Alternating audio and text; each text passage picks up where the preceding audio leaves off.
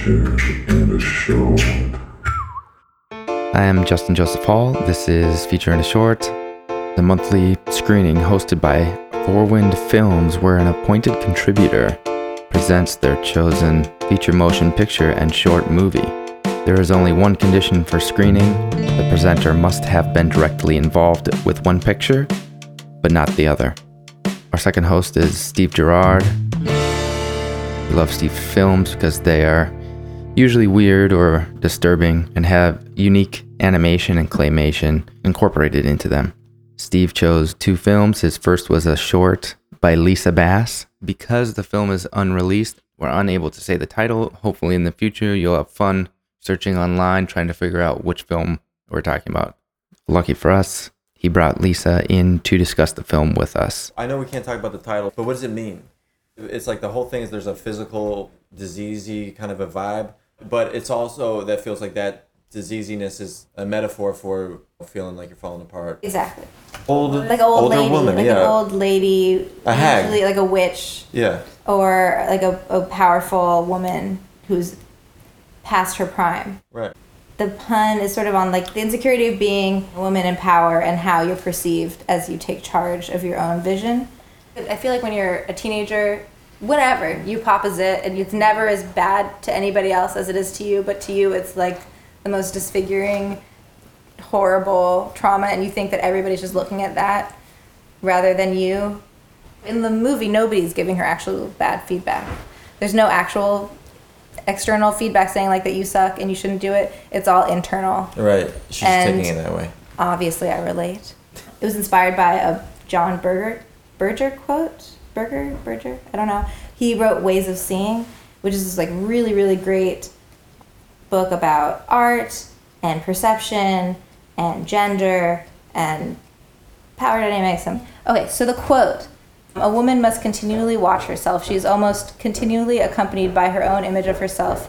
While she is walking across the room or while she is weeping at the death of her father, she can scarcely avoid envisaging herself walking or weeping. From earliest childhood, she has been taught and persuaded to survey herself continually." That's sort of the whole big concept behind this, is basically about the way that women are sort of inculcated into watching themselves all the time. That idea is something that I thought about a lot because I've always thought of myself as an artist.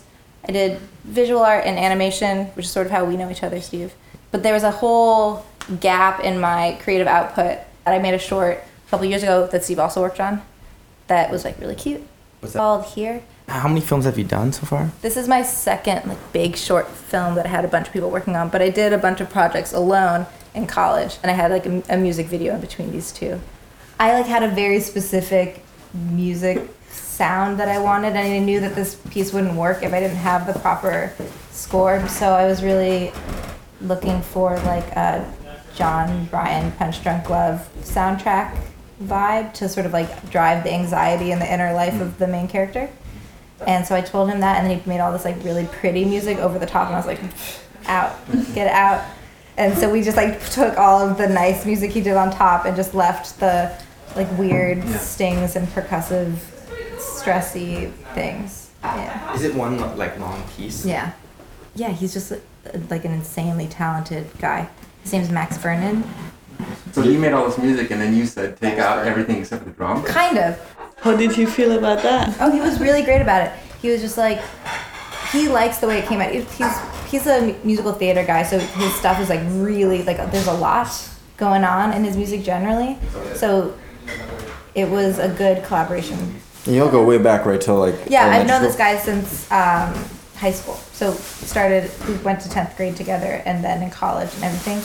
He just did this, it was a K-pop musical that was sort of... I saw that. You saw it? Yeah, Midtown. Yeah. So he did the music for that. Is this about making movies for you, or about making anything, or... I made a music video like a year ago that the musician still hasn't released, and I was like waiting to have something come out, and I was going nuts. And so this summer I was like, I gotta do something, and I wrote this, and it was sort of, for me, it's about like the anxiety of being an artist, the anxiety of trying to put yourself out there, but also the anxiety of being a woman and a woman in charge, and then, but the process of getting this off the ground and getting it made was incredibly stressful. What was your budget? Like as little as I could possibly do. I think it ended up being $6,000 in the end, which is a huge amount of money for me. And I just like self-financed. Right. Insurance was like pretty much like the whole budget. And then What did you have to insure? Like, just the gear. We had a bunch of really nice lenses. And I thought like, and I also, the location was my office. It was the Magnolia office. So if like, God forbid, something like caught on fire, I just was like, I just couldn't in good conscience not insure it, even though there's nothing that fancy about the shoot. A third of the budget. And did you do the editing? I did the editing as well. How long did it take? To edit? I turned it around about a month. The second film Steve presented was a Canadian animation called Asphalt Watches. Yeah, I think it's good. I've had my eye on. But it's an animated movie and it looks very like bizarre. It's by this group of people and one of them is this woman, Amy Lockhart, who I'm a fan of.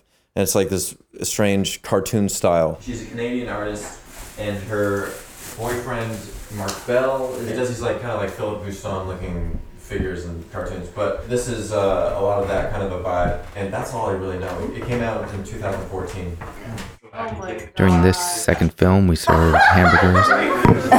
Well, there are burgers throughout the whole thing. Yeah. That's true. Wasn't that on purpose? That's pretty delicious. That you picked burgers. We had available beers and a bottle of green whiskey. Steve and Lisa had a short conversation about the film afterwards. So that's Which I one? enjoyed it. Oh my this God. peaceful creepiness. Peaceful creepiness, yeah. It's just really well timed, I think. Yeah. But some part, there's a few parts where it's like. See like how little you need to Yeah. like how little motion you need to make that thing dynamic. That was great though, Steve. It's cool. If you'd like to check out Steve's films, one of the most admired is What Up, that you can find just by Googling WAWD space AHP. Steve is coming out with a new film. The working title is Floaters. If you want to find us and contact us through social media at Four Wind Films, FOURWINDFILMS. Thank you very much. Feature and a short, filmmakers present, watch, and discuss films.